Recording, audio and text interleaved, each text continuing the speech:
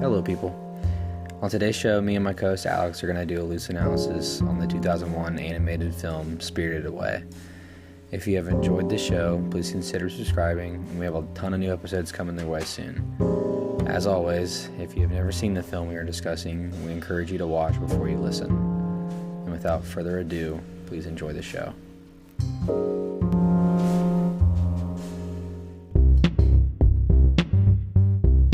All right, Young Getter, we're back. Here we are, Again in the basement of my house. I like it. So, yeah, this was my suggestion. We did Spirited Away by, I can't say his first name very well. Is it Hayao Miyazaki? Oh, dude, I'm the wrong person to ask. Well, I know it's Miyazaki, but yeah, it's an animated film. Is it from 2001? Yeah, can you believe that? That it's that old? Yeah, it's kind of weird. So it's almost 20 years old. Yeah.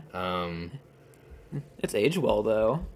Yeah, it's kind of like the animation has aged well. It reminds me of like Lilo and Stitch. Like the character design of like the little girl or something? Or? Like the watercolor background. Like that's how Lilo and Stitch was made. Oh, like the same method or something? Yeah, well, I'm not necessarily the method, but like it has like a little bit of a traditional art style. So these are some of the things that you're gonna have to fill me in on. Oh, because you did recommend this movie, and I think you're the resident like anime expert. Is that at this right? Table. I'm not necessarily an anime expert. Well, compared to me, you might be. Yeah, that is true. Yeah, I guess I should preface it by saying I don't really have any experience watching, like, Japanese, English dubbed, whatever. Yeah. Like this subgenre of animated movies. I think it's not that weird though. It's almost kind of like, just think of it like the Japanese Pixar, or like the Japanese, like Studio Ghibli is like the Japanese Pixar, like very like coveted, like well respected production. Yeah, I was about to ask because like I know they have other movies that are like pretty well received. Yeah. The only one I can think of at the top of my head is like Kiki's Delivery Service. Yeah. Is that what it's called? Yeah, because doesn't your wife love the movie? Yeah. That's her favorite movie by the studio. Mm-hmm. I think Spirited Away is like probably the most successful, at least like as in terms of like crossover. Yeah, into like America. Yeah, I think so. I think you're right.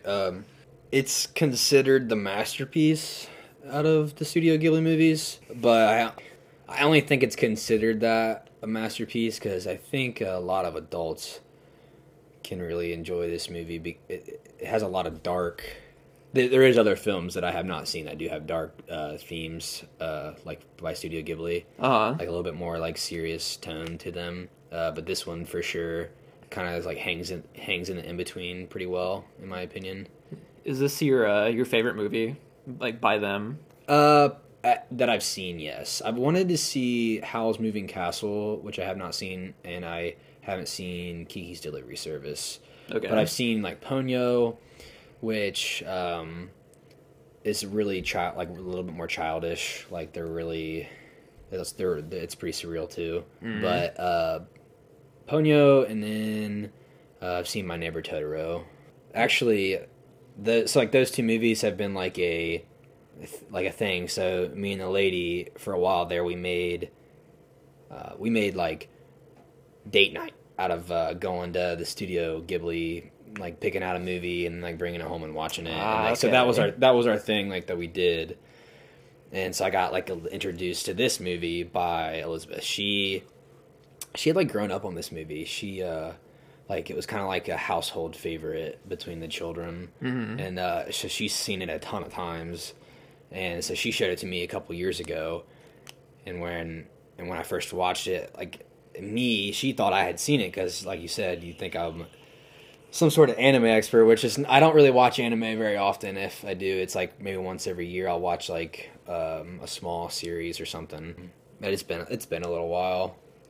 But I tend to like more serious, like a lot more adult themes and stuff, and like like Cowboy Bebop is like a great entry level for a lot of people. Like it's really dark and serious, but it's still kind of lighthearted at times. Which anyway, I know enough about it, Yeah. but I'm not the expert.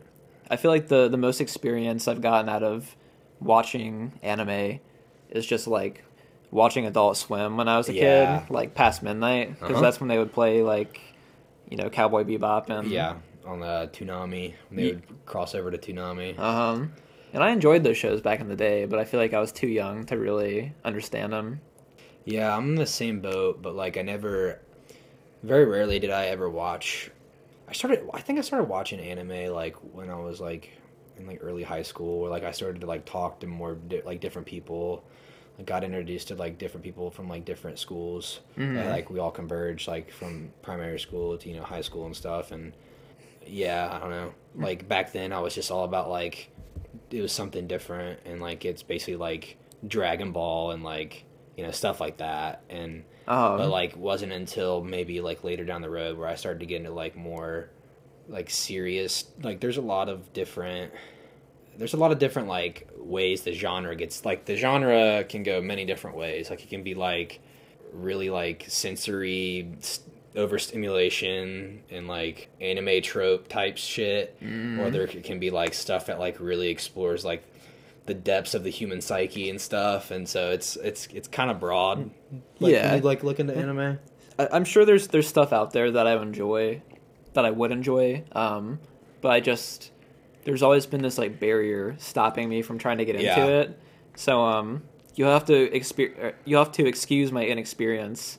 I don't want to sound like a kid that didn't do his homework. Yeah. For this episode, I just watched this movie today, Okay. like 5 or 6 hours ago, and I've only seen it one time. Okay. So I feel like you'll be okay. I feel like this movie is a great. I feel like why it did so well, like commercially too, is like I think like I said, it appeals to adults in a way where like an adult can be intrigued. This movie leaves a lot to be unanswered as far as like the way the world is in this movie.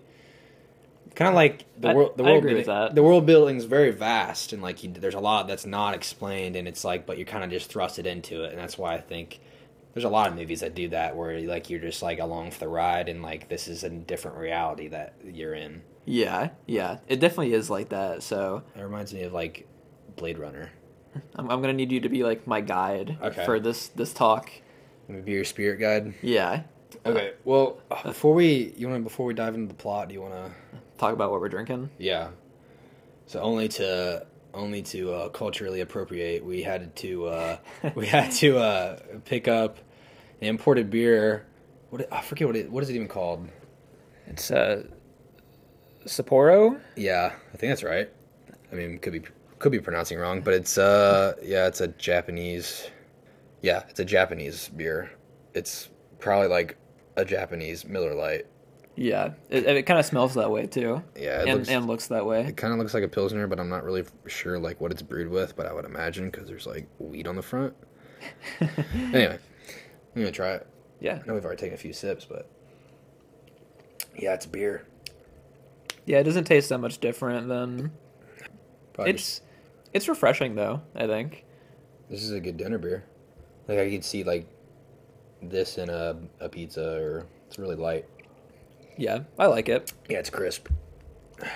We also got sake. Yeah. Which we've both never had. Do you want to try it right now? Yeah, I'm down. All right, fuck it. I'm sorry if I hate this, like, Dude, what if we both hate it and we're gonna have a big ass bottle of sake? Like, it was cheap. We just went to like the supermarket to pick this stuff up. Oh god. It smells kind of weird. I'm actually really excited though. Ooh, that's a good sound. I'm afraid. Don't be afraid. It smells really fruity. Does it not? It smells like a cross between like wine and liquor, Yeah. kinda. I'm kind of excited. I don't want to smell it again. Do we cheers? Yeah. I don't think we're supposed to take it like a shot though. Nah, I think you're supposed to just like sip it. Whew. It's interesting. I don't know how I feel about that. Yeah. It's. I really don't know how I feel about that. Let me try it again. I have a feeling we're gonna have a big bottle of sake sitting in the I cabinet for a while. think you're right. I don't like it. I can't get behind it. Nah, I don't like it either, really. All right, well, we got to finish it. And I'll sip on it as we go, but yeah, it's also 15% by volume, which is like basically like it's almost not strong enough. yeah, like it's like not as strong as like whiskey or something. Yeah, it's but because I think there's just the alcohol content's too low, and it just kind of tastes like fruit water in a way. yeah, Yeah, your face says it all. That's not my favorite either, but I'm glad we tried it. yeah. I was curious. I mean, I've gone 27 years without trying it, Yeah. so Ooh, I don't know. Okay. I feel like you ever seen The Last Samurai? The movie with Tom Cruise. no, you like love that movie, don't you? Yeah, it's actually not that it's not that great. Well, it's not like perfect. It's not like a masterpiece or anything, but I really like that movie.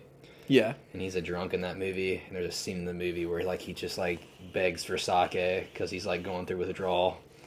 It's like crazy. Oh God. It's like a really weird dream sequence. So anytime I think of sake, I only can see like Tom Cruise like screaming for sake.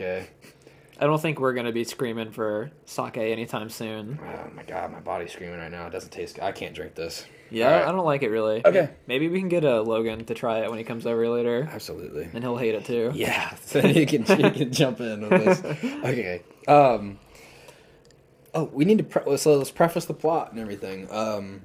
So this movie opens up with our main character Chihiro and her two parents, and Yeah. they are in their little sedan.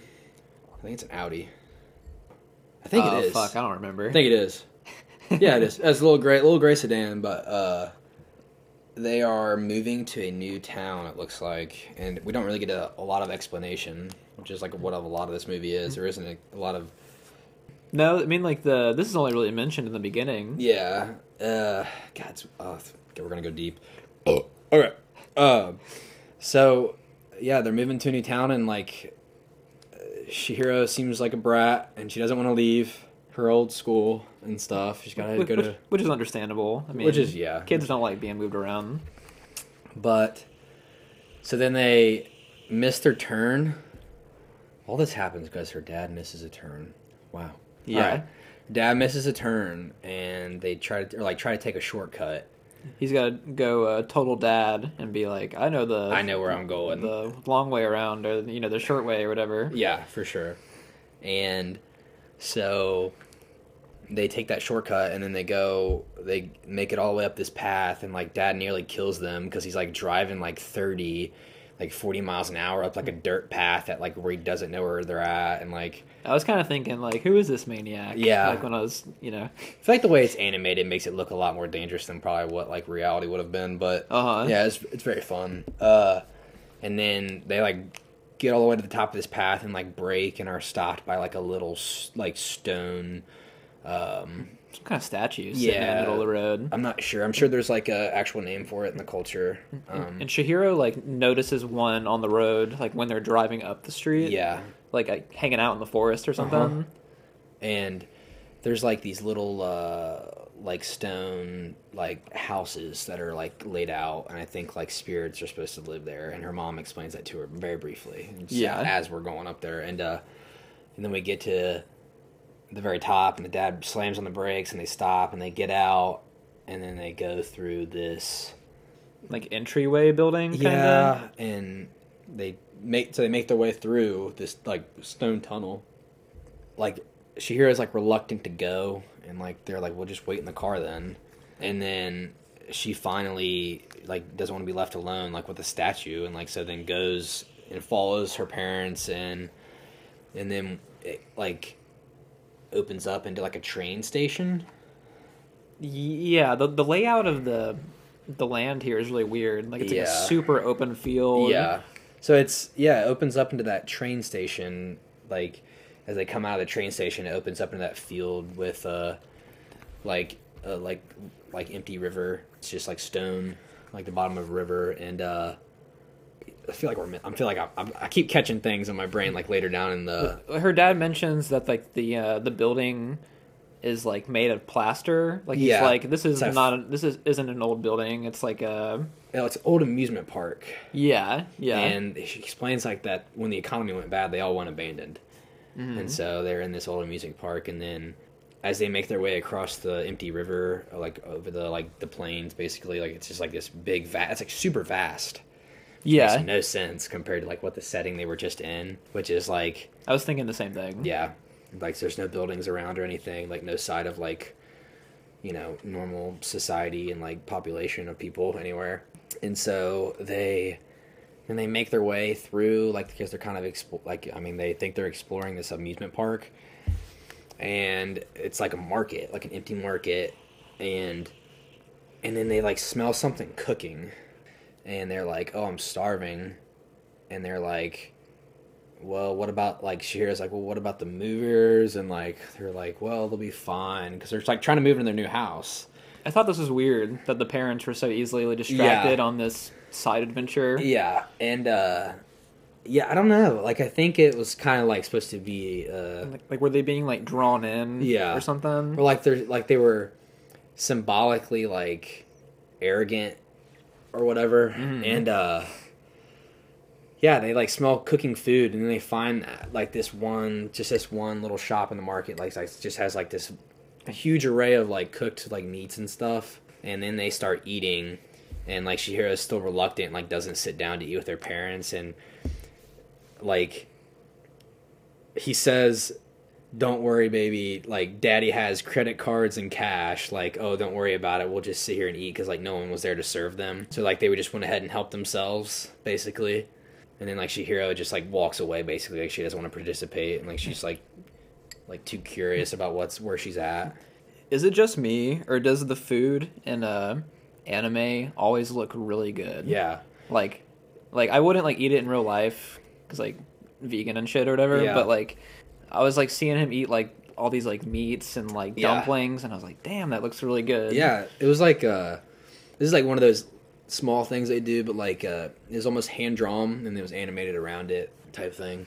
And yeah, if like you haven't seen this movie, if you're listening to this and haven't seen it, I highly suggest, like, if you're one of the few people that haven't seen it yet, just watch. I think it's on HBO Max. Is that where you watched it? Yeah, well, I was able to watch it on there. Yeah, I own it, but I think they just put all the Studio Ghibli movies on there. So like if anybody wants to have a heyday, they're more than welcome to. I've got some catching up to do. Dude, they're weird. But yeah, so she like goes and like kind of explores this empty market, and as she like goes up this staircase, she sees the bathhouse and runs into our Like our first like human character. yeah, You know, sort of. yeah, he's within the amusement park. yeah, and his name's Haku, but we don't know that yet. And he's like, "What are you doing here? Like, you have to leave. Like, you shouldn't be here." And it's like almost night, and then we get like this upbeat music to like indicate that like you have to hurry. It gets dark really fast. Like Yeah. the clouds just roll in, and Uh-huh. it's like nighttime right Yeah, there. I thought this movie's a lot of confusion. Like, especially like it starts in confusion, ends in confusion. I agree. I'm still confused sitting at this table right here. Yeah, it's but so like anyway, just to say like he's trying to move them out. Like he's like, you have to get out of here. And when Chihiro comes back to her parents, they have turned into pigs. And I don't know if you caught that beforehand, but they were like snorting like pigs when they were eating. I was thinking that, yeah. Okay. I did notice that. Yeah, I think it was like just to set that in your brain so you weren't surprised when they got, because they were kind of snorting as they were eating like hogs. But her parents are turned into pigs, like they have their clothes and their hair, and it's really weird. It's really weird. It like sets you up for like the ride that you're about to take. I really love the animation when Haku gives her the warning and she's like running away. Mm-hmm. And like all of the street lamps are lighting up at the same time, like those like red lanterns. Like I just like thought visually, it like looked really cool. Yeah, this movie visually is like very beautiful. Like there's a lot of like small things that build the world very well. I agree.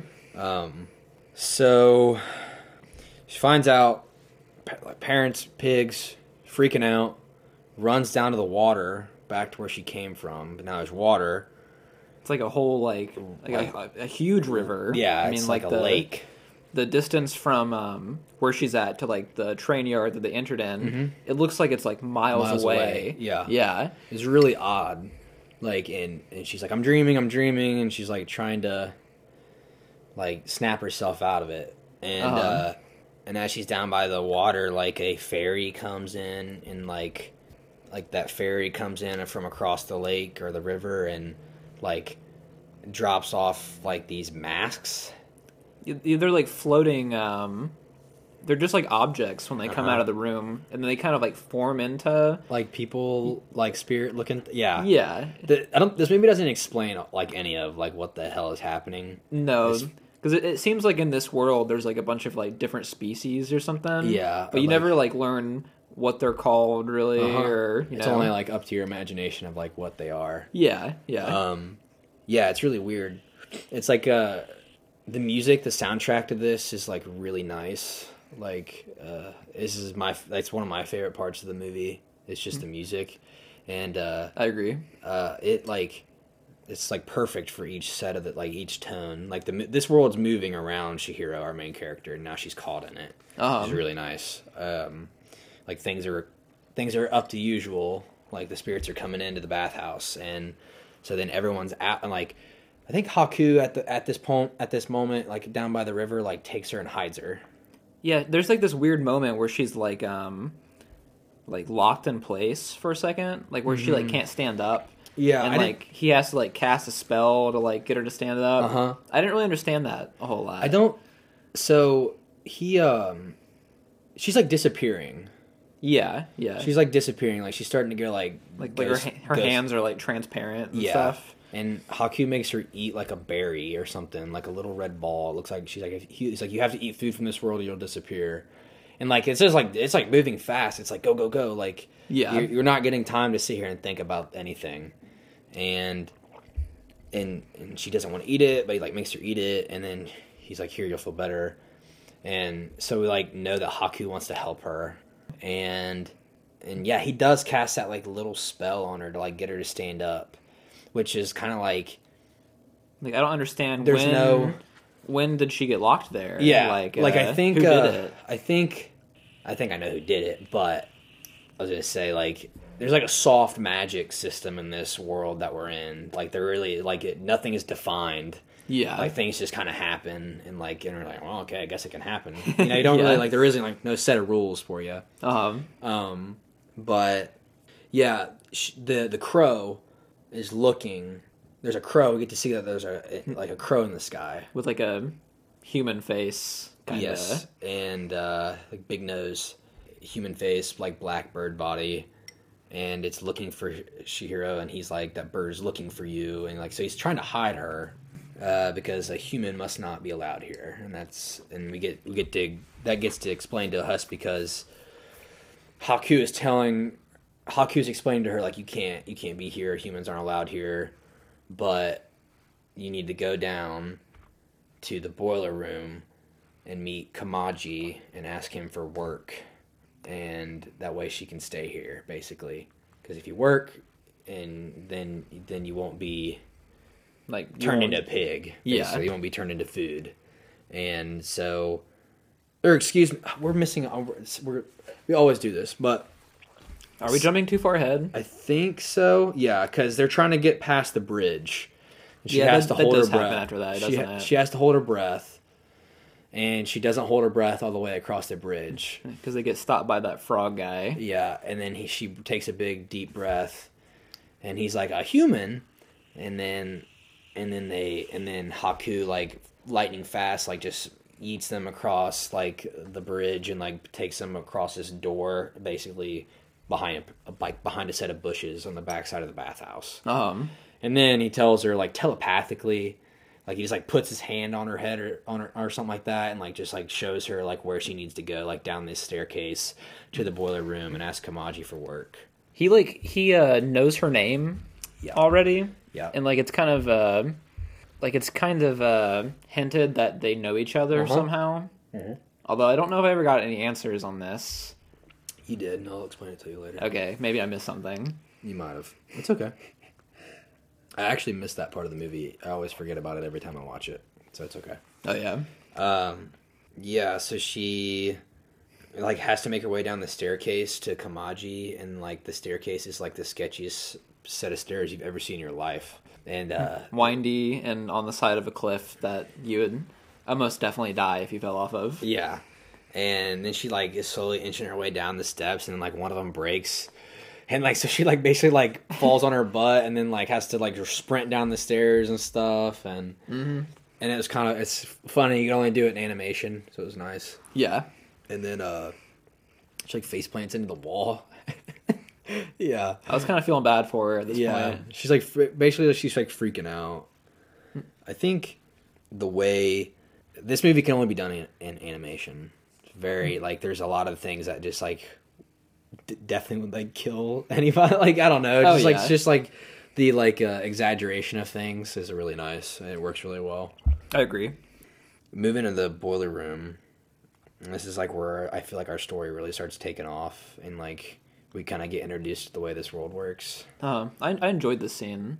Oh, Like at least from like a visual standpoint, especially. Yeah, it like Kamaji, we get introduced to him that like he's grinding like herbs and like spices To throw into some kind of like furnace or something, right? Yeah, the furnace is like, let's just say we'll probably have to move a little bit faster because we're already halfway into this, but or 30 minutes into this, but Is this like symbolic of something? no, I was just gonna say like the way like he has a spell cast on these like soot. They're called soot sprites. It's like kind of like a thing in the world of Studio Ghibli. Yeah. They're kind of like plastered on like merchandise and stuff. They look like little like spiders, kind of. Yes. Like little fuzzball looking things. Like I'll let you talk about this scene because you got to experience it for the first time. Like, what do you think? Like, what stood out to you? Like, what was different? I thought it was interesting.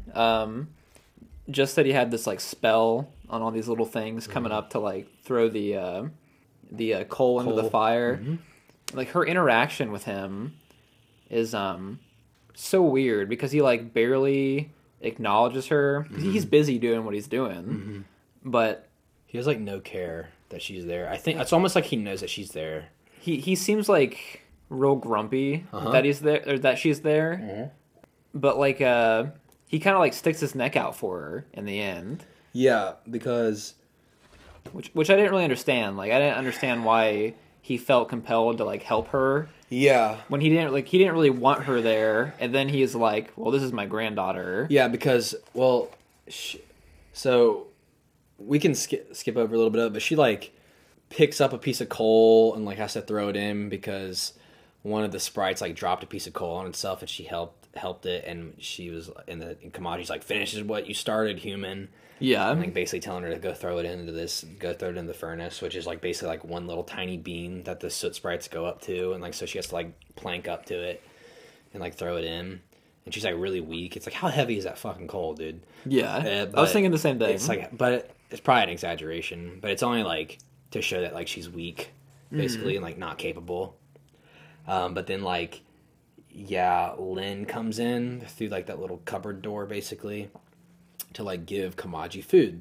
So like she must bring him food every day, and she like, because it's like one of the world building things that they do. She's like, didn't I say to leave out the bowl from yesterday? And he's like starts eating, and then she feeds the soot sprites, and then she's like, a human, like you're the one that everybody's been looking for, and Kamaji's like, that's my granddaughter. Yeah. And so, and then Lin knows, you know, like, oh, and she's like, take her to Yubaba to give her some work. And so we're still really confused. Like, we're like, okay. And Lin's like, say thank you. He's really sticking his neck out for you. And she's like, thank you. And like, she makes him like say thank you and whatever. And then they go about their business, and then they start moving to the bathhouse, which I think is really, really interesting. Like, you get to see the elevators and stuff. Like this really vast like bathhouse of like all these spirits are like coming to relax, and like it's like really intricate, and all these elevators, and like the Like people coming and going. yeah There is a lot going on right here. yeah. I think it's only just to indicate like that Chihiro is like caught in the middle of whatever whatever this reality must be. Everybody's going about their normal business, and now she's just in it, like unwelcome. I thought, let's just say, I think like when stuff like this that doesn't get explained only like helps the movie because it only enhances your curiosity. Like you only are only thinking about subconsciously like, well, okay, where am I at? Why is this happening, or why do they do this, or why do people greet here? All these different characters. Some are frogs, some are ducks, some are some people don't have like any sort of form. They're not like animals or anything. They're like shadow figures or whatever. Yeah, it's like just really interesting. Like it doesn't explain a whole lot, So it like keeps your curiosity open. I think it's why it appeals to people. Like I said earlier, because like it brings back like a sense of like wonder and like awe, and that's why I enjoy it, because it's like not everything has to be explained like Yeah. that. Like we don't need like an in-depth, explanation of every species and all the Yeah. rules in this world. That's okay sometimes. Yeah, I thought like it's just like it's not really like it's I guess it would be considered like a fantasy movie, I guess. I thought so. It's just like I don't know. It feels very childish. It just feels very like wondrous. That's why I like this movie a lot. But like they move like so basically like Lynn has to like move her like kind of like through the bathhouse with like not trying to like allow any other spirits to notice that she's a human and anything. And like so as she's like taking her up all the elevators and stuff, like they run into like a radish spirit, like this big like massive like. Probably like 12-foot tall, like radish looking thing with legs. Yeah. Really weird. Doesn't talk. It's like, like making like weird sounds and stuff. And then like, They all make references to like humans smelling really bad. yeah. Like they can always like pinpoint when a human's there because of their smell. Yeah. And one of the workers notices that Lynn smells like a human and tries to stop her, like to figure out what the hell's going on. But let's not forget that Kamaji gave Lynn a roasted newt. Do you remember this? Yeah, I do remember this. He's like, "What if I gave you this roasted newt?" And then she's like, "Okay, I'll take Chihiro up to see Yubaba." And then that's what that frog smells, the human. She's like, "Maybe you smell this roasted newt." And I'm like, "Well, shit, roasted newts must be the shit around here. Like, what the hell is going on?" It Like, just looked like a burnt lizard to me. that's what it was for sure. And then she like eats it and like basically like is distracting this like other frog looking spirit that like must work there.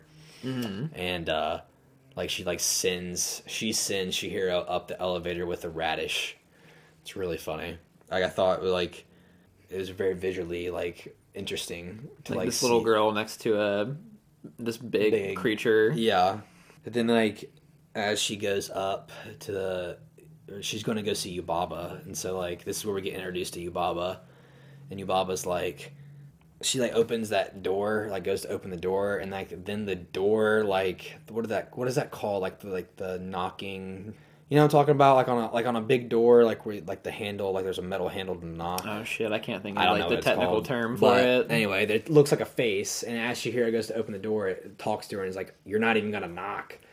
And like then the doors open, like this huge corridor, like many doors, like down a hallway, like it very like very almost like castle like, and then she gets, and Yubaba's like talking like from far away, kind of. and like it's really loud, like almost like in her head, and she's like, "Well, come on in," and then she says, "Come in," and you get like a cut to her hand, and it just whips her in like magically. I thought it was very like, oh shit, like okay, so like you get to see some of that more magic that's in the world. Yeah. And I thought it was interesting. So they just like pull Chihiro through all these corridors and hallways to her office, which I thought was really interesting.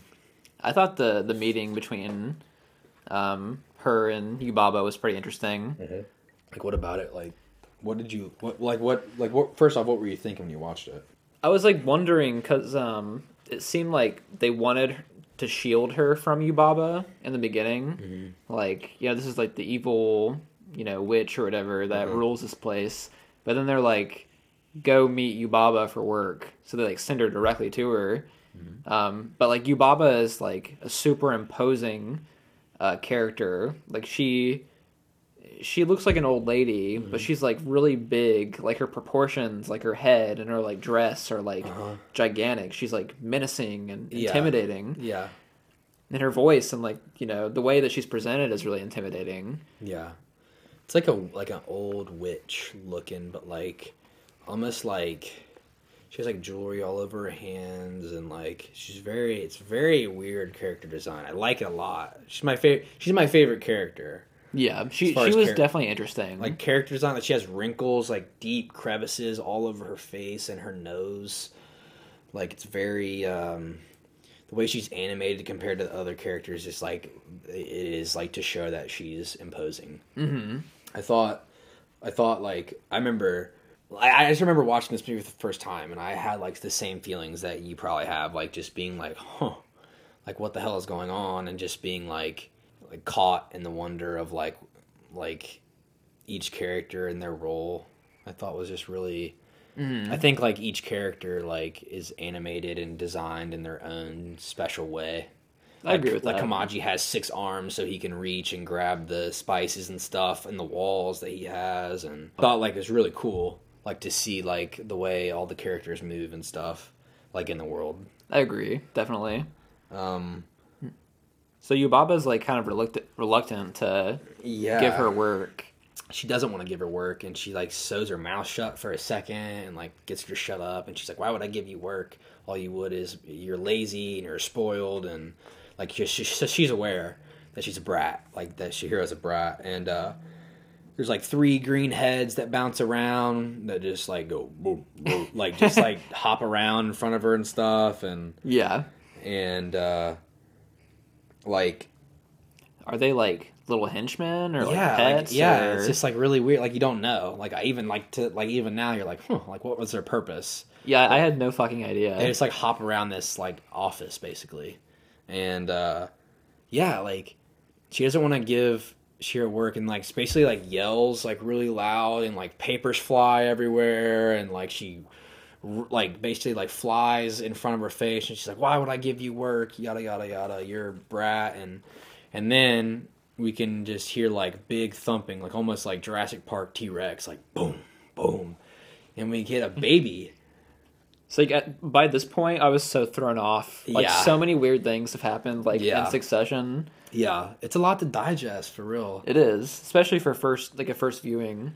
Yeah, like I'm almost always blindsided by it every time I watch it for real. Like what, the giant baby? Yeah, just like all of it. Yes, but the baby. The baby kicks a hole like through the door next to her desk, and just like, and she's like, "Oh, you woke the baby," like, and then Chihiro finally like can get Yubaba like finally gives her work after like she's like, "Okay, fine, I'll give you work if you like shut up," and then like there's something that she says. She says actually like gives Chihiro the contract and stuff. She's like, I can't believe I took that oath to give anybody work that asks for it. So like that's why they made her ask for work to Yubaba so she can stay. So like there was a like so that kind of tied that up. It's like, oh, that's why she has to work. Yeah.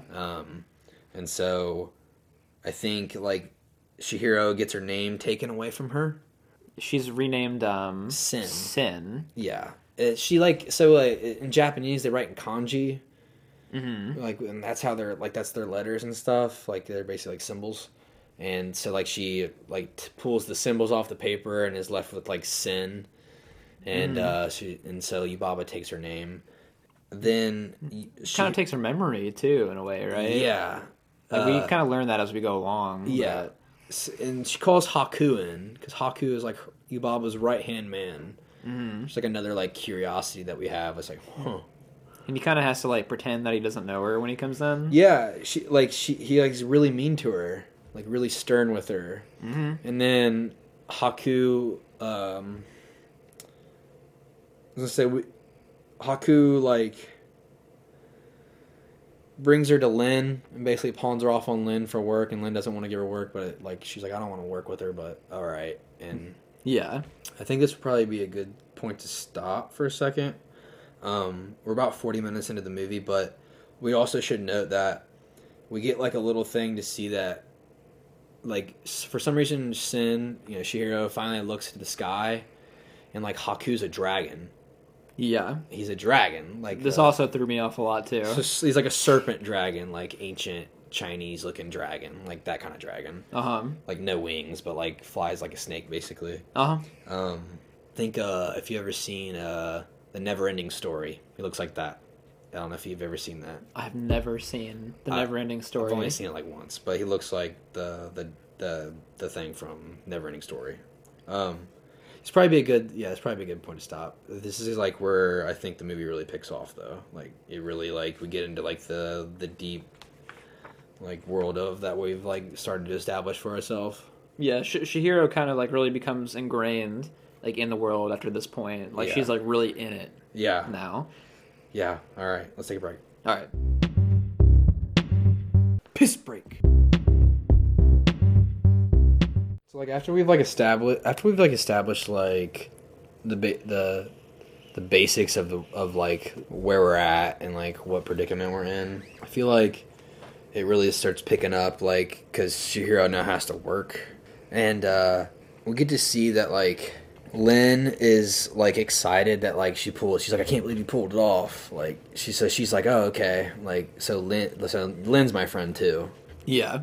And it's weird because since this all happened at night, they all go to sleep during the day. It's really odd, like really different. Like, because as the sun comes up, they all get ready for bed. I thought that was really weird. It's a weird little like inverse. Yeah. As like they're going to bed though, like we get a little cutaway to see that like Yubaba like turns into a bird as well. Like she like puts a cloak around herself and like basically like makes wings and like just flies out of her office out the back window. So that's kind of how we found out that that's who was flying above the the amusement park earlier. Yeah, there's two birds. There's like one little, like, I almost imagine it's like an extension of her surveillance type thing. It's not really. I could see that. It's not really like established or anything or explained, but I only imagine it's like a spell or something that she's made to like survey the bathhouse and stuff. And then like she like flies off like into like the beginning dawn, and then basically as like Sin is trying to fall asleep during the day and stuff, Haku comes up to her and is like, meet me by the bridge if you want to, like, so you can see your parents, basically. And this is a really nice scene. I think he like pulls her through like the flowers and stuff, and which is really nice, like animation and stuff. Oh, the visual looked amazing right here. Yeah. Oh yeah, this is like one of those scenes in the movie. It's like, damn, is it nice? Yeah, and then basically as she's making her way down though, like, don't forget the soot balls bring out her shoes for her. Yeah, I thought it was a nice little touch. Yeah. Then she sees No Face on the bridge too. Like we've kind of seen him at the beginning of the first bridge scene. Like he kind of just like pops up. Yeah. It's almost like Chihiro, like Sin is the only person that sees her. Really odd. Because like the movie doesn't really draw a whole lot of attention to it. Like when you see No Face, I mean, like the camera always pans to it, and there's almost like a little like some sort of little instrumentation that indicates that like something mysterious is going on here, like a theme like that he has. Yeah, I like that. But he explains to Sin that it's up to you to remember who your parents are, like which pigs they are, because he takes them to this barn basically with a bunch of pigs in it. And basically like he's saying like you have to work to get your parents back, otherwise they'll end up food. They'll cook them, and it's really weird. Like it's really odd, but very strange concept. But he also explains to her that she must remember her name if she wants to go home, and like that's very important. Yeah, and you said that earlier, like her memory's kind of been stolen from her in a way. Yeah, like she says like Haku gives her clothes back and like a greeting card or like a card that her like classmates said goodbye on it, and she's like, Chihiro, she's like, oh, that's my name. She's like, I almost forgot it. Yeah. And he's like, that's how Yubaba controls you. It's because she owns your name now. It's one of those things where it was like, huh, okay, so that's why she doesn't remember her name, and that when she signed that contract, when she signed her name away, it's why that she's having such a hard time remembering her name, and Yeah, she almost forgot why she was there. we're getting filled in like some information right Yeah. here. A little bit. Look, just enough. And then I believe at this point she starts working. Yeah, scrubbing the floors of the bathhouse. Uh-huh. She gets like her first customer, the big like stink gob of whatever dirt and muck that this thing is. Yeah, I wrote this down just to make sure on my notes, but Sin actually lets No Face through the window while she's working. Yeah. Don't forget, she's like, "Oh, I'll leave the door open for you," because she's like, she's like wiping or like wringing out a towel or something, or pouring water out the back window or something of one of these rooms. No Face is just like hanging out, and she's like, "Oh, do you want to come in? Like, I'll leave the door open for you." And so like, then No Faces was invited in.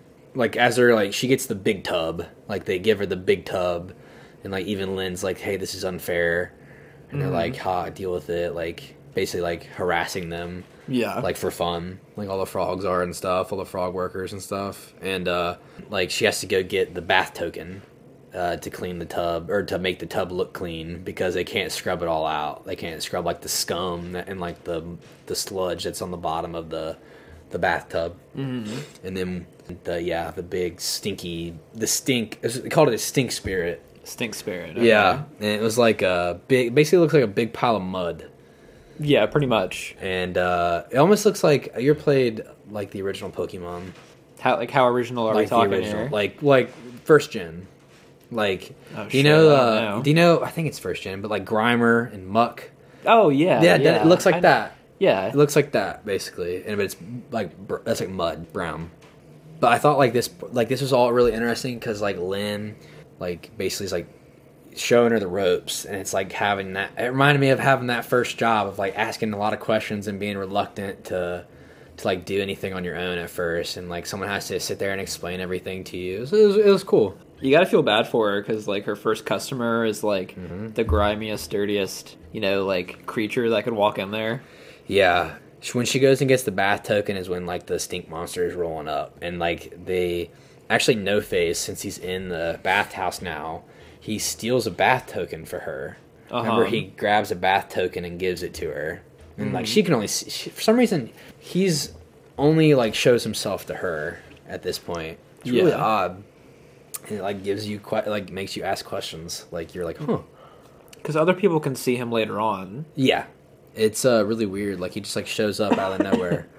Yeah, he gives her a token, and then like then they hook up the token, and that token goes straight to Kamaji, and then Kamaji gives him the water, and that's why Kamaji like those tokens pop down in the boiler room and stuff. So it was cool. Yeah, like cool to see how the world works. It's like a very intricate like system that they're working with here. Yeah, it's really weird. But yeah, so as she's like filling the bathtub, like she overfills it and stuff, and she's making rookie mistakes and stuff, but since she's responsible for the stink spirit, like Yubaba makes her, and like Yubaba's watching over it and everything, and like basically the whole bathhouse is kind of stopping because this thing smells so bad. Like it's so indicative that it smells terrible. They send all the other spirits away to their rooms and stuff. They're like, go everybody back to their rooms, like get out of here, like because they don't want any of the other like customers to be like bothered by the smell. Yeah, I thought like this scene is really weird. Like Yubaba kind of indicates that there's something weird about the stink spirit. Yeah, like she like senses that there's some kind of sense that she has about it where it's like, usually I don't sense this around a stink spirit or something. We kind of find out that it isn't a stink spirit. Because as she like is helping the stink spirit, like giving it more water and like refilling the tub and stuff, because like all the water pours out into like mud and stuff. Like he like grabs her basically and like makes her like there's like a thorn. She's like, there's a thorn in his side, and then Yubaba's like, huh. And then she's like, this is no stink spirit we have on our hands. And then she like runs down and like flies down and like makes like a rope Uh-huh. out of thin air, and like she like makes her tie it on. It's a bike handle, which I thought like I love this scene because he has her pull all this trash out of her. Like the whole like bathhouse is like helping. It's like a chain of trash that Yeah. they're pulling out of it. Yeah, like bikes and like just like, you know, fishing poles and all kinds of stuff. And finally the bobber is stuck in the side and it pops out and it goes pop, and like then you just hear like a sigh of relief. And then she's like engulfed in water basically at this point, and then like it's so weird, such weird visually thing, but like basically like a mask pops out of the water and is like, well done. And then it's kind of like explained to us that it was a river spirit, and it was like polluted. Kinda. Yeah, I thought it was cool. I thought that was cool. Like, I agree. This is one of my favorite parts of the movie. it was like the spirit, like all the trash is everywhere, and then like there's like gold left over, like gold flakes in the floorboards and stuff. And like all the, you know, employees are rushing after the gold and stuff, and they're like, quit. Like Yubaba was like, quit. Our customer is still here. Like, yeah. And then she's like, Sen, move, get out of the way. And then he turns into like a dragon, like Haku.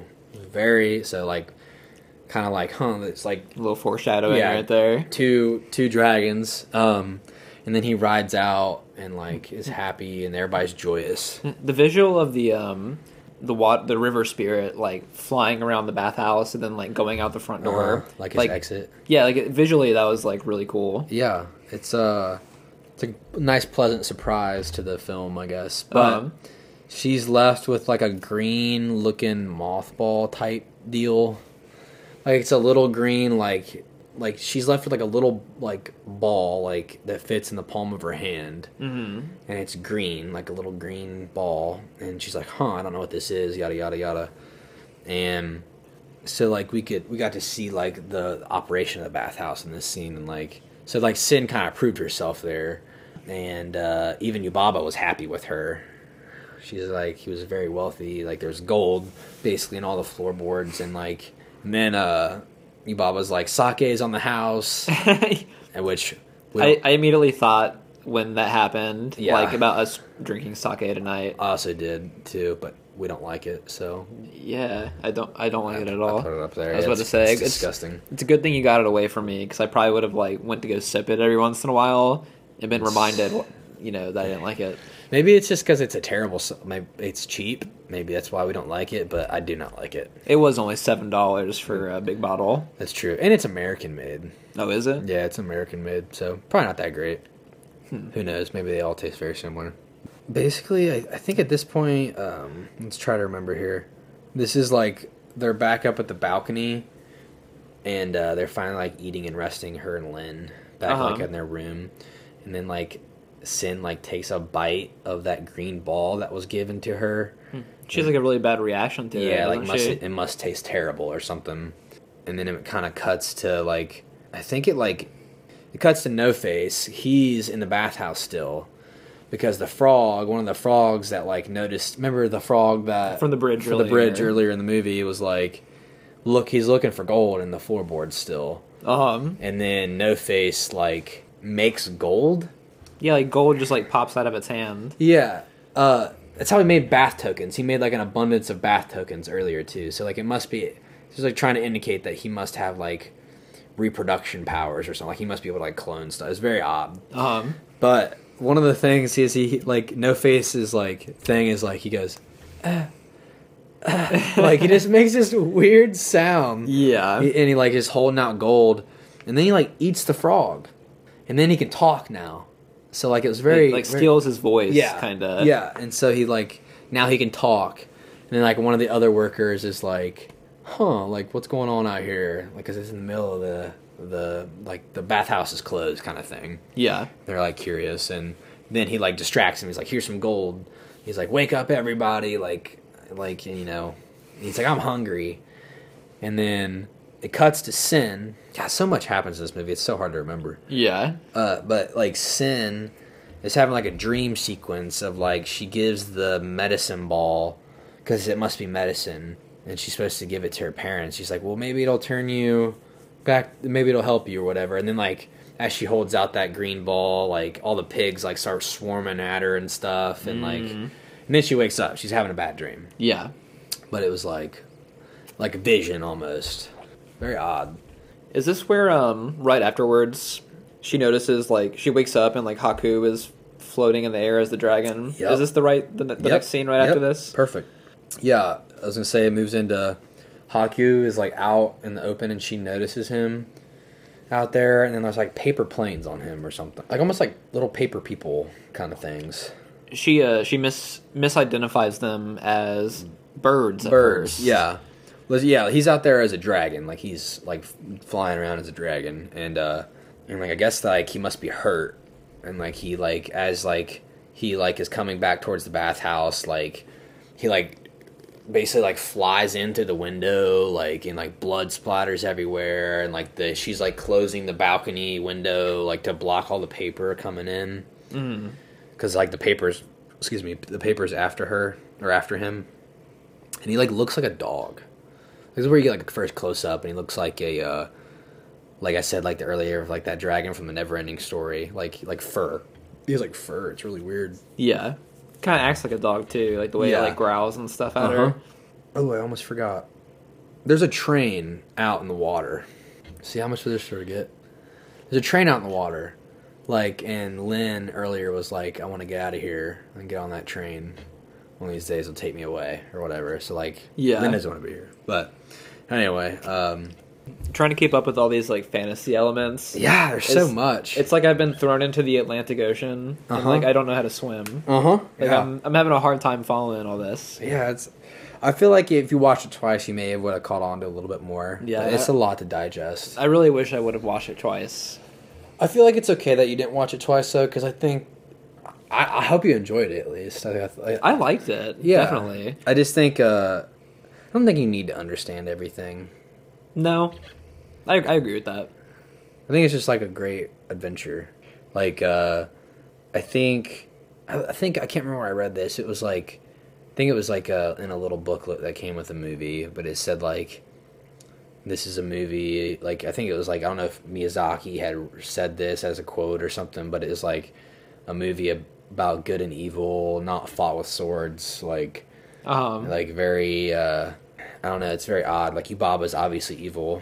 I just think like it's really mysterious, like because we think Haku's good, but he has a lot of mystery around him, and like I can't tell if he's good or trying to help her or what. Like if he's bad because he's her henchman or whatever. The same thing kind of goes with No Face, because you're kind of led to believe that it's evil. Yeah, and then I even after watching the movie, I'm not really sure where that creature stands. Like it seems like on the good side at the end. Yeah.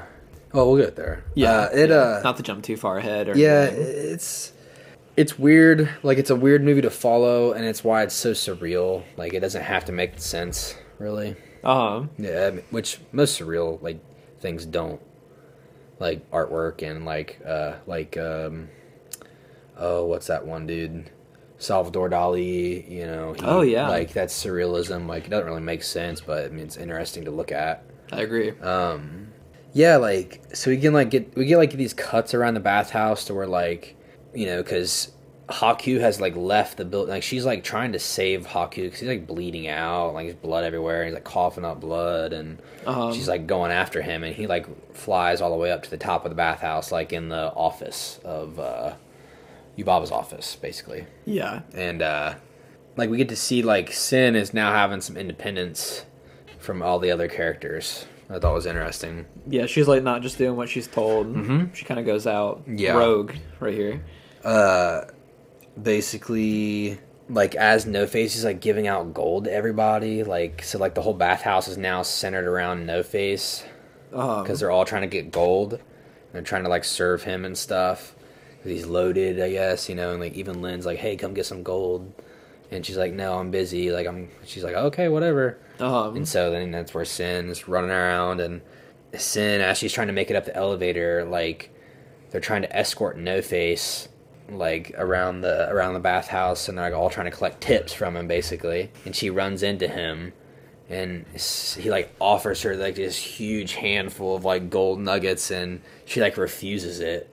Yeah, because she's too focused on going to find Haku. Yeah, and then he goes on a rampage. He can't believe it that like she would like deny the gold. Yeah, which is really weird. I don't know if like that's his gimmick. Like maybe that's what sets him off. Because does he eat like the greedy or something? Is that like No Face's character? I don't know. I feel like we probably could look up like what that like is indicative of, but I think because there are themes of like greediness in the movie, kind of. Yeah, like yeah, woven throughout it. Mm-hmm. Like the fact that like she wouldn't take the gold from him, like he couldn't eat her, like maybe like you know what I mean? Like he feeds off the greed of people, and like she was not emblematic of like that characteristic.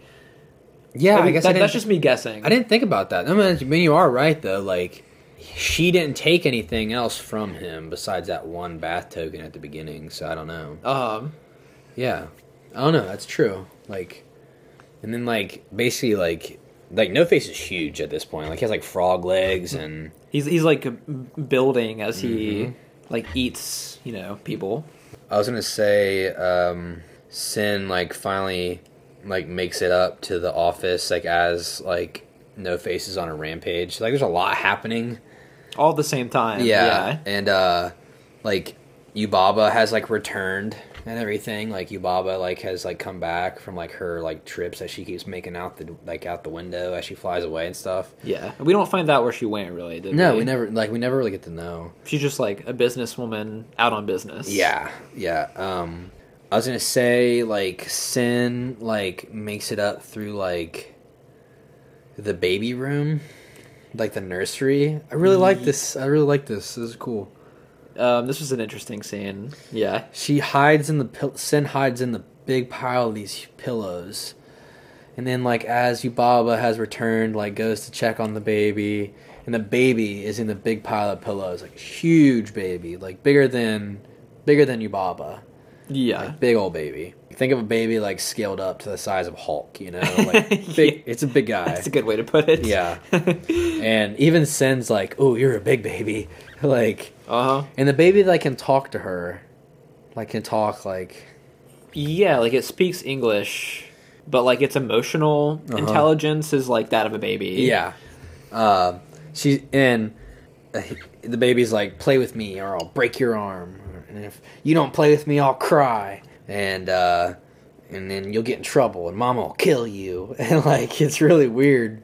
What's the baby's name? Is it Bo or something like that? I don't know. I don't remember. I think it's just like I don't know. I just call it the baby. Just big baby. Yeah, I put my notes big ass baby. Not forget. God, there's so much stuff visually that happens in this movie. But like the paper is stuck to her back from earlier. One of the paper birds. Yeah. Or whatever. And, whatever it is. I don't know. It's like just a weird cutout looking thing. Yeah, as like she like. Holds up like blood on her hand from Haku and is like, look, germs, and the baby starts crying. Then she runs out to the office to check on Haku, and then basically the paper turns into what we think looks like Yubaba, and it's actually her twin sister, Zeniba. Little plot twist right here. Yeah, it tripped me out the first time I saw it for sure. I was like, what the fuck? It didn't make any sense. But I guess since Haku goes on missions for Yubaba, he must have stolen what seems to be a gold seal, which is like looks like a little like gold bar. Yubaba's sister turns the baby into a mouse, and the crow that accompanies Yubaba into like a little tiny like fly looking bird. And the three heads, she changes the three heads, the three green heads from the beginning, turns those into to the baby. So, like, to replace the baby. I was confused in all this, to be honest. Yeah, it's really weird. But she's like, turns the green heads into the baby, and the baby into the mouse, and the bird into the tiny bird. And then they come along for the rest of the movie. The baby does as the mouse, and the bird... the crow as the tiny bird. But then, so he snaps the paper in half Haku does. Yeah. He cuts the paper in half, and then Zeniba, like, almost like her, like, she, like, disappears. Like, almost like she was there in, like, spirit form, astral type deal. Really weird. Yeah. Yeah. This is really weird. It's a really weird movie. Like, there's so much that happens, just like, okay, that happened. He does that, but he's still, like, real injured at this point. Like, you kind of think he's going to die. Yeah, but then they fall down the chimney. All four of them. Haku, Sin, Chihiro, and the mouse and the bird. Actually, we're moving along in this pretty fast. We're not that far behind. We're only like an hour or so into this, so we're doing okay. We're doing all right, yeah. You're doing good. I don't know about me. I wrote so many notes so we wouldn't get lost. There's so much. Like I told you, like I'm gonna challenge you. It's a big movie to digest. I've been challenged for sure. Yeah, it looks so innocent when you go into it, but it's just like takes you on this weird ride. But they fall down the chimney down to like Zamachi's boiler room. She gives half of the medicine ball to Haku, and he spits out the seal. Mm-hmm.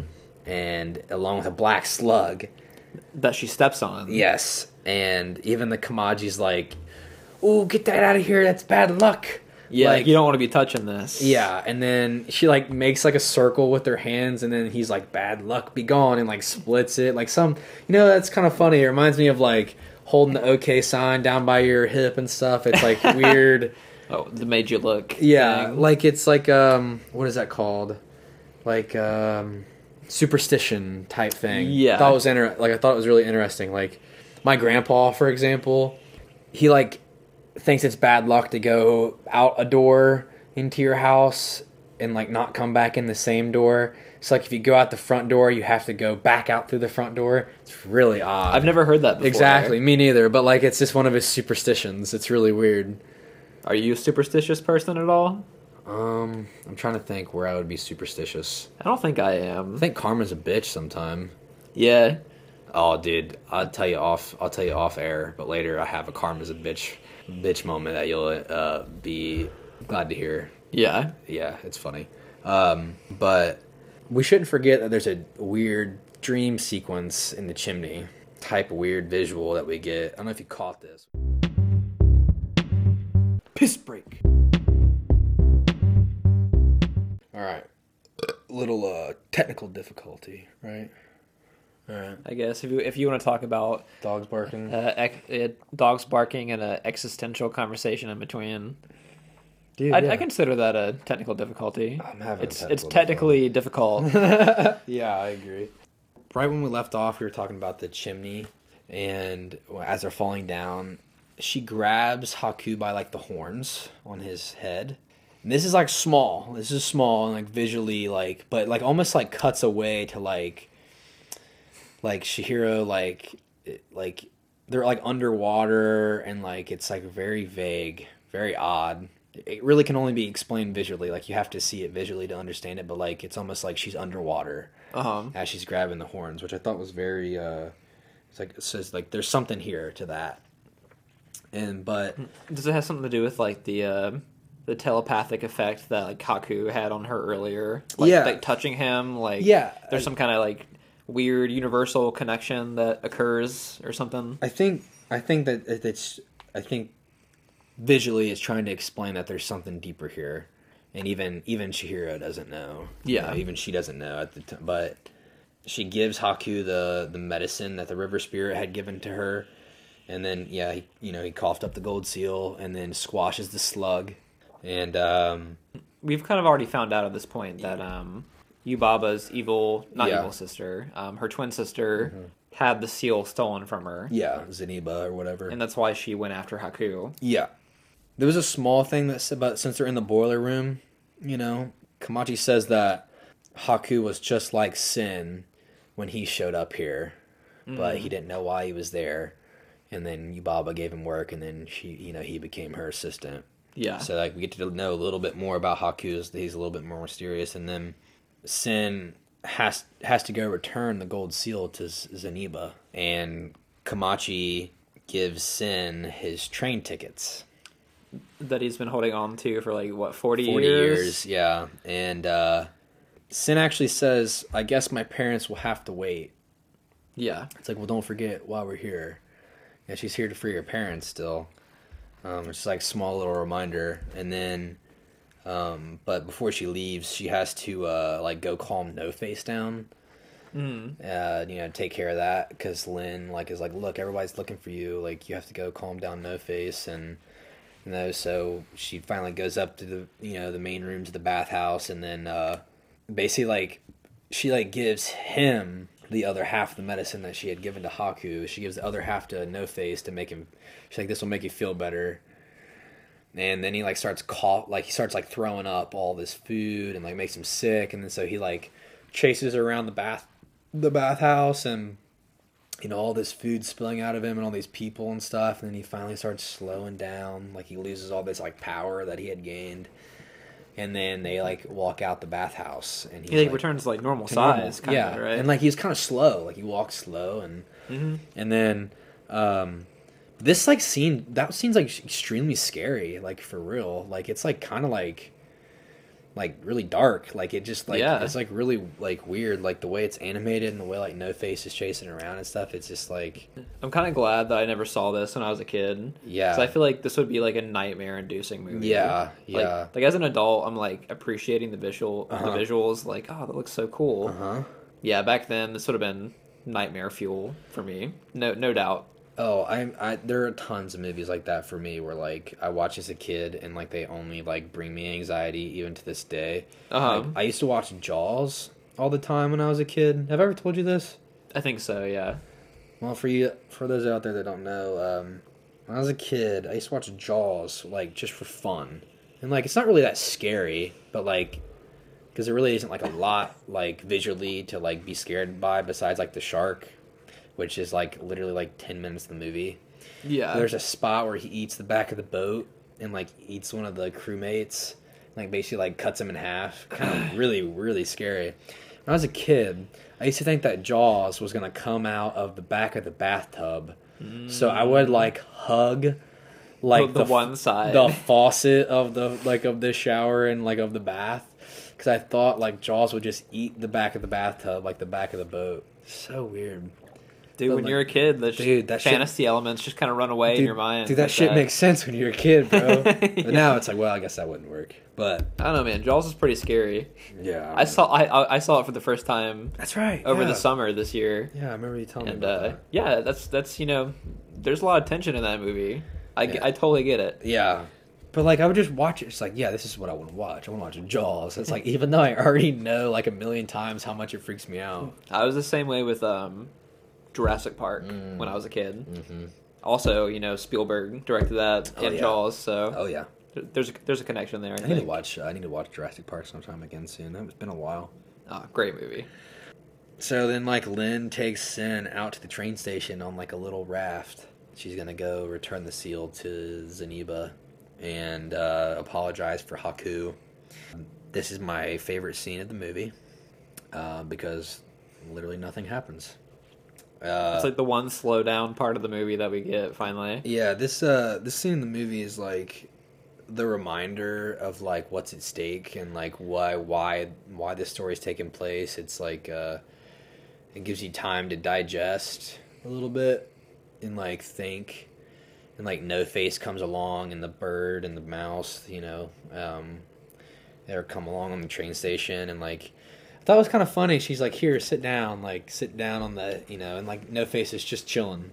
Yeah. Like he's just chilling at this point. Like even though he just went on this rampage, it's kind of odd. I really love the music in this part too. Like it's like probably like one of the slowest tracks on the whole soundtrack, where it really like gives you time to like recollect, and like Sin's like super independent at this point and is really like everything's in her hands at this point. It's really a little bit of a character arc for her. Yeah, a lot of development, a lot of character development. There's some words for you. Yeah. But I love this like the watercolor and like the vastness like of like the world, because it's like all split up with water, and like I don't know, like these spirits that are like pretty much, they look like humans basically. Like they have like clothes on and stuff, but like no faces. Mm-hmm. Like they're blacked out, like silhouetted, and they're like going to like different, like getting off at different stations and stuff, and it like makes you like wonder where they're going, and like where are the other locations in this like spirit world? And it's like why if they're going somewhere, like what happens there, where they're like what happens in the setting that they're in, and very very interesting. It almost looks like just like standard life, the houses and stuff. It's just business as usual for like Yeah. these creatures. Yeah, it's really odd. I really like it, but like they don't explain anything yet. It's just really nice to like gives your like brain a second to relax, and like I really loved it. Like I just love this scene. It's just really quiet. Well, like our main character really doesn't have enough time to learn about this world because like her issue of Yeah. like saving her parents and Yeah. everything is like so pressing. It's like Yeah. she doesn't have time to stop and ask questions. Yeah, but it only allows for us as the viewer to like just like be along for the ride and like question the things happening around her. It was nice. Because we're only experiencing this story through her, really. Yeah, exactly. So They go to Swamp Bottom. yeah, and Haku wakes up and back at the boiler room, and like so we kind of get a little cut between both of the characters, like as what they're doing. But yeah, she's at Swamp Bottom. Like Kamachi explains that like he like it's a small part, but he's like only explains that love like is what saved you, and like it wasn't anything else. And Haku finally goes up to like talk to Yubaba, and like he like stands his ground, and we get to know later on why, but like he like stands his ground to Yubaba, and like he's like, you haven't even realized like something very precious from you is missing. Yubaba finally realizes that the baby is the three heads, and she's like freaking out, like where's my baby? And I like this part of this movie. And Haku's like he finally has like some leverage over Yubaba. Like he has like bargain for like Sen's freedom, and is like, I want you to like release her. And then like, you know, Yubaba's like, yes, but only on one condition. And then like we kind of cut away back to Swamp Bottom. Yeah. And So Sen gets to meet with Izaniba, her sister. Yeah. And like as we're like walking up to this scene, like there's like a lamp that like hops around. Yeah. It's really cool. The noise that it makes. I was watching this with I have with like my two dogs in the room. Mm-hmm. And the noise it made was like similar to like a squeaky toy. Uh-huh. So my dogs were paying like extra attention to this part of the movie. That's funny. Yeah, like it's kind of reminded me of this scene. It reminded me of like Beauty and the Beast. Like as like going up to the castle, it almost seemed like menacing, but then like as we step inside, like Zaniba's super friendly, Yeah, like we kind of been led to believe that she was just like another evil witch. Yeah, yeah. But her demeanor in this scene, I mean, she's like really welcoming to Sen and everything. She's like, well, come on in, like super nice, like grandmotherly. Uh-huh. And she also explains like you have to call me Granny now. And like she's like, sit down, and she's gonna make you some tea, and Yeah. and they all, you know, she returns the gold seal, and she's like, well, only love can break the seal's curse or whatever, because the seal was like cursed to like whoever steals it will die or whatever. And she's like, yeah, I squashed the slug. She's like, the slug, and she like starts laughing, and it's like, well, the slug is what Yubaba uses to control Haku. Uh-huh. And it's like, oh, that's why he went and like talked back to her. Well, that kind of like begs the question, in my opinion, why was he so willing to help Chihiro in the first place? Like, if he was under the control or whatever, like, how much like free will does he have? Yeah, I don't know. Like that's true. You know what I mean? I don't know if like maybe like it's only like he obeys her obedient orders, like only if she orders him to do something. But maybe he still has free will, but like if she tells him to do something, he must do it or something. I don't know. Yeah, that's probably it. I have no like it does. There's like really no room to elaborate on it because nothing's really explained to us. Yeah, that's just like, you know, my my question and interpretation. You know, whatever. Yeah, like Chihiro explains that like to Granny that she seems like she's met Haku before somewhere, and like they're trying to figure it out, and she says, I wanted to tell you this because after watching this the first time before I watched it the second time when I was taking these notes and everything, but this stood out to me. And I thought about it on one of my deliveries this week. She says, once you've met someone, you never really forget them. Uh-huh. And I delivered to somebody that I went to high school with, but like was older than me, but I was like closer to them, when I was early in high school, and I had forgot about them. Yeah. Like I totally had forgotten about them, and then I saw their face. I was like, oh my god, where are you from? Yeah. And I remembered, and then I was like, I remembered that part of the movie. I was like, once you've met someone, you never really forget them. And I was like, I know who you are. Like you were in my art class with me, and she was a senior at the time. It was really interesting. Like I was like, huh. So I got to think about the movie throughout my week and stuff. It was kind of nice. But like yes, Zeniba, like they like thread like a hair tie for her and stuff, and like No Face and like the mouse and stuff are like weaving yarn and stuff. It's really like funny. Like you just get like a weird like paradigm shift between like what these witches are supposed to act like. Yeah. I thought it was cool. But like the music was like super homey and relaxing. Like the soundtrack is like setting the tone for the movie. And finally, like No Face, he stays with Granny. Like he stays with Zeniba. She's like, well, you can stay here with me, and he's like, like doing his thing. I thought like, so like, well, maybe he'll chill when he's with Granny and stuff, and then like Haku like shows up and like brings her on back, like he's in dragon form, and it was cool. Like it's just like we're getting like this little tidy up here towards the end. Yeah, I really liked. I like the way this movie ends. Me too. I did like the ending in this movie a lot. Okay, I want to know where your confusion is after we end the movie, or like any more questions you might have. Okay, we'll have to like go over it a little bit. Yeah. But I'll explain my confusion. Like in this scene on the way back to the bathhouse, she's riding on Haku's back, and she, like, we're getting these little cuts of like flashback, and like there's a pink shoe in the waves and stuff that's getting drifted away. It's like very small little things. But she says, she's like, here, I think this will help you remember. And she's like, when I was a little girl, I almost drowned in a river one time. And she's like, but I got washed away to shore before I drowned. And she said, and that river was the Kohaku River. And so does this make sense to you now? I understood at the end that Haku was like the river spirit. He's a river spirit. And so he remembers his name, and that free, like, he, like breaks, like he finally remembers his name. Like, Sin's point. Like, it breaks him free from Baba, right? Like, officially. Like, complete, like, he'll be okay now, because he remembers, like, Sin has to remember her name, because, remember at the beginning where the kanji, like, come off the paper, the words come off the paper, and it's left with Sin? When Haku showed up here, it must have been the same thing. Must have said Kohaku River, and she cut off the front part of his name. Yeah, pulled the letters off, and it was left with Haku, and he doesn't remember his name because he's been there so long. And so, like, that kind of, like, he's like, oh, I remember my, like, he's like, I remember, like, and that's why he remembers her name. And at the beginning of the movie, she's like, how do you know my name? And he's like, I've known you since you were very small. And it's just like, okay, well... Okay, you filled in the gap for me right there. Okay. I was confused on that earlier. Okay. Somehow I missed it on my viewing. Every time I watch this movie, I always forget that part of the movie. For real. Like, I feel like this movie moves so fast, and, like, that's why it works so well. Because you forget, in the train scene, you're like, oh, shit, this is... Like, I forgot. Like, you're forgetting, like, Chihiro. Like, she's forgetting why she's here. She forgets her name. She, like... That's a good point right there. Like...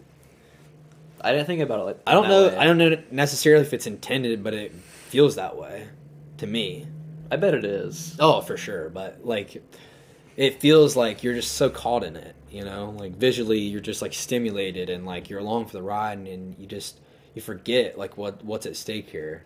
You know, like, they make it back, and, like, there's one last test for Chihiro, and she has to pick out her parents out of all these pigs, out of these 8 pigs that are out, and she's like, you only get one chance, or you're stuck here forever.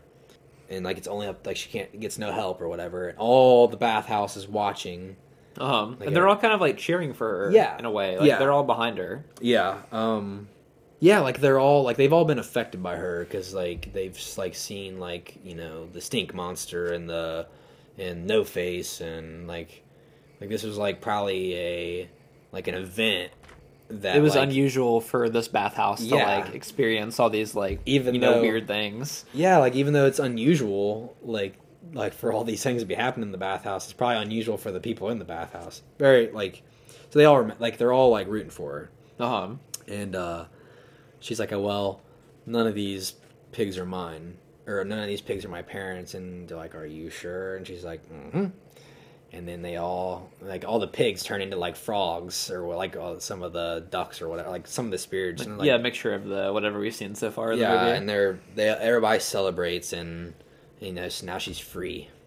Even Yubaba's, like kind of, like, indifferent, like, oh, well. But, like, everybody's, and, like, even she's, like, thanks for everything, like, even thanks Yubaba at the end, and, like, she's, like, kind of grown up through this experience. I really like it a lot.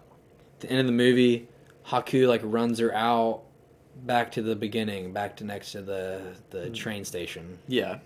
The water's gone on the river and stuff, and Haku's sending her home. It kind of ends with, there's dialogue here, and she says, will we meet again sometime? And he says, sure we will. And then she says, promise. And he goes, promise. And he says, now go, don't look back. She's like, don't look back this way until you've crossed to the train station.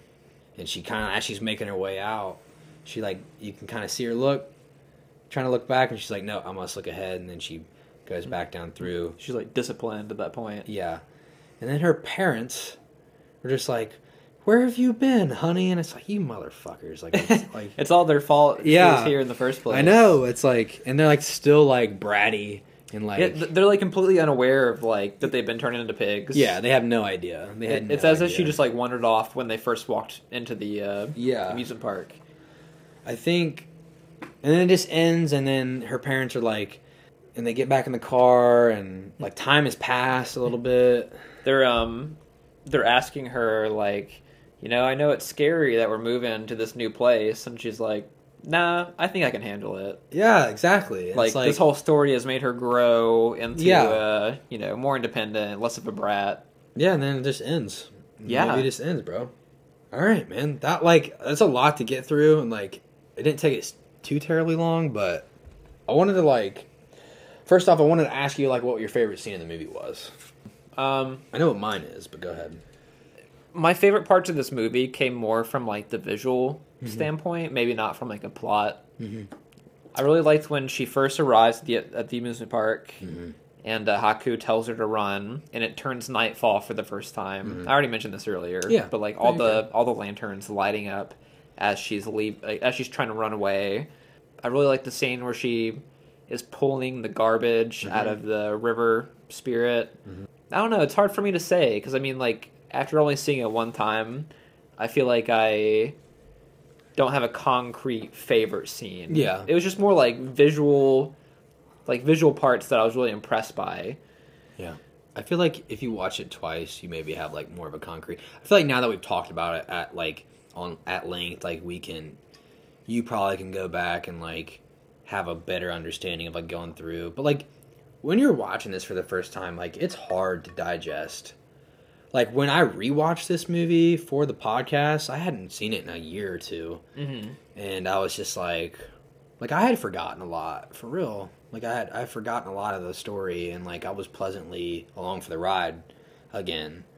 And I mean, I remember some things, don't get me wrong. Like, I remember some of the big spots, but, like, I forget the little nuances and stuff throughout. So, yeah. I feel like anytime I ever turn to this movie, I always enjoy it just, like, if not as much or like close to the first time viewing it.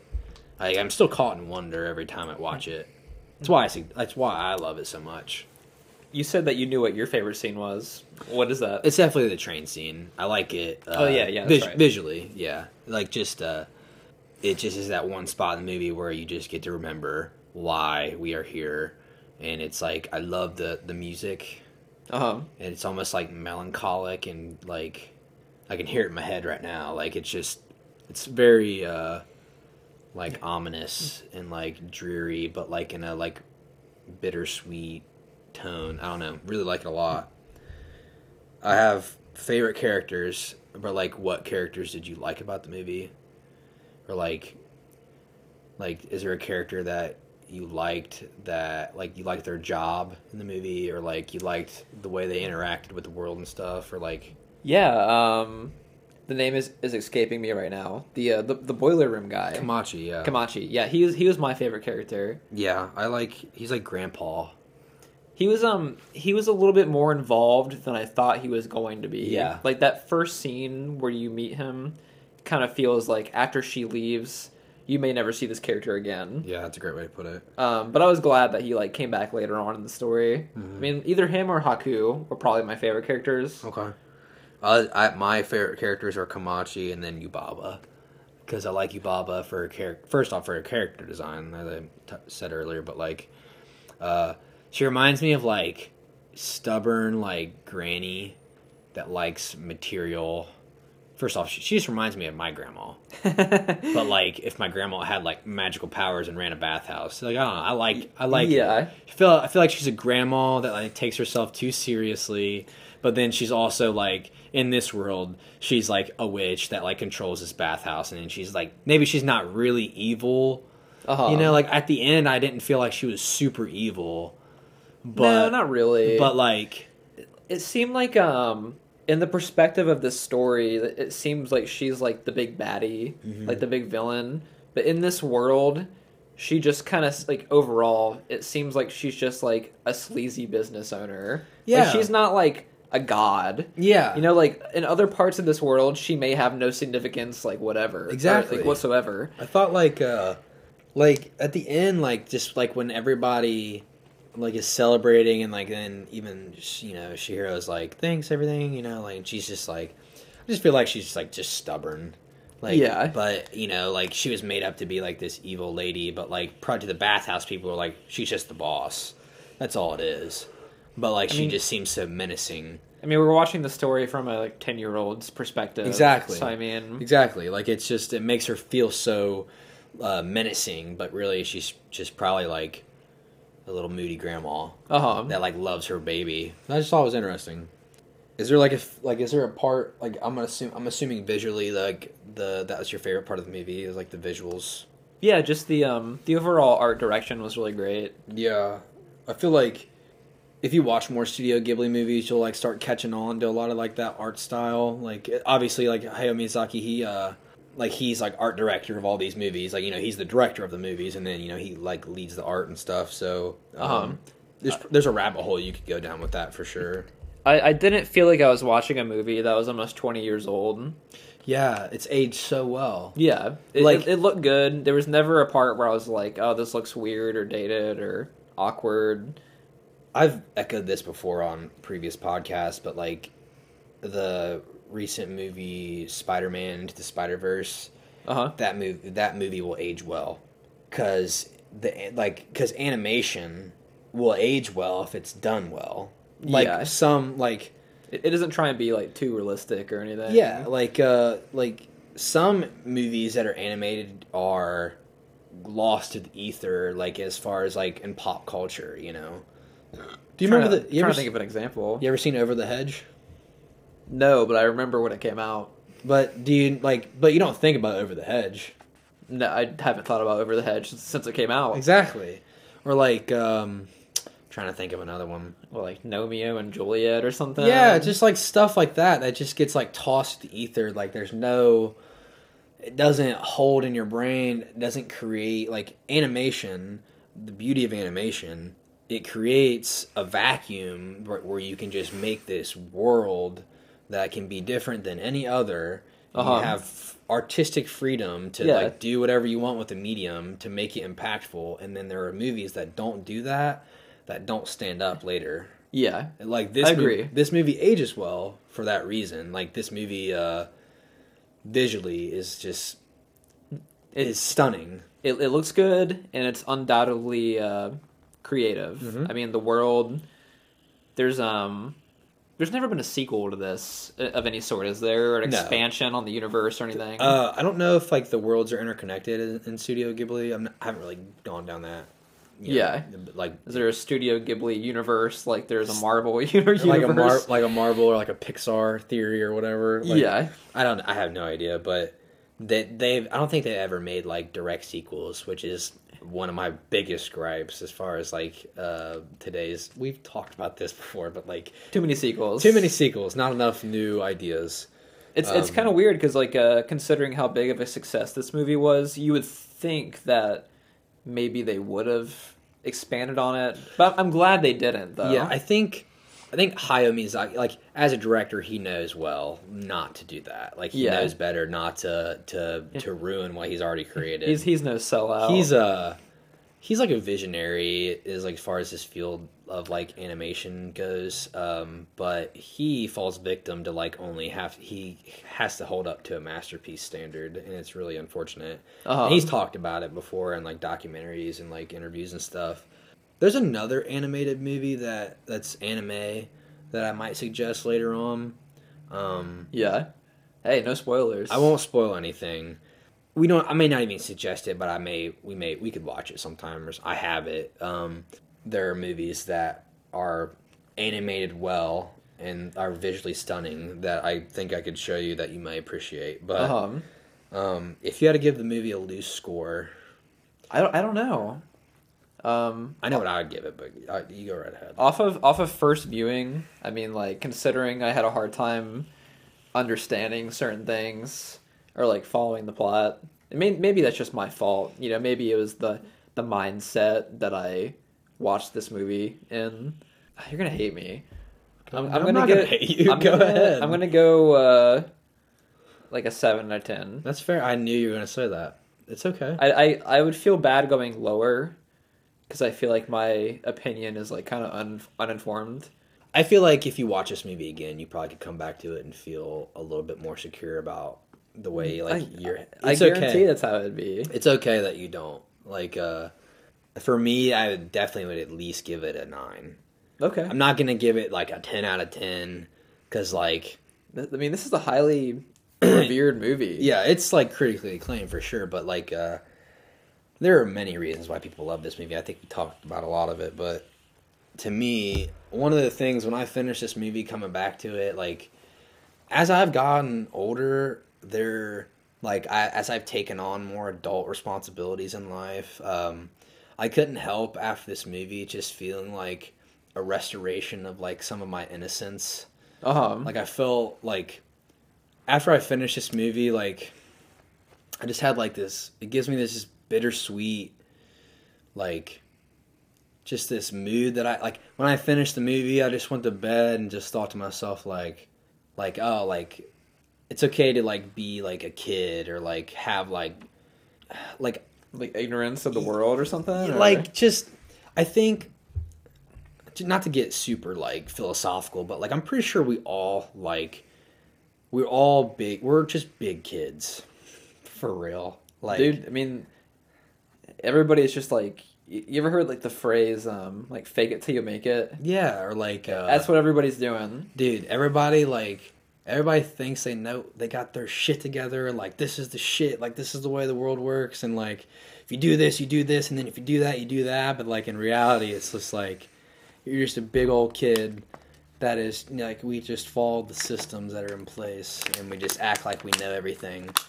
And I think I just think like when I finished the movie, I was just like I said, just restored that innocence in me a little bit. Like it just reminded me of like some of my childish wonders and like I really enjoy this movie for that. That's why I like these movies for sure. They definitely restore a little bit of innocence in me, and I can enjoy like the childish aspect of it. I think I'm definitely interested in returning to this movie in the future, and watching other Studio Ghibli movies at some point. Yeah, if you watch it on, we probably could watch something sometime on like HBO. Like, I need to see Kiki's Delivery Service. I know like that's a like really well received one. And then Howl's Moving Castle I've also wanted to see. That one's another really surreal one.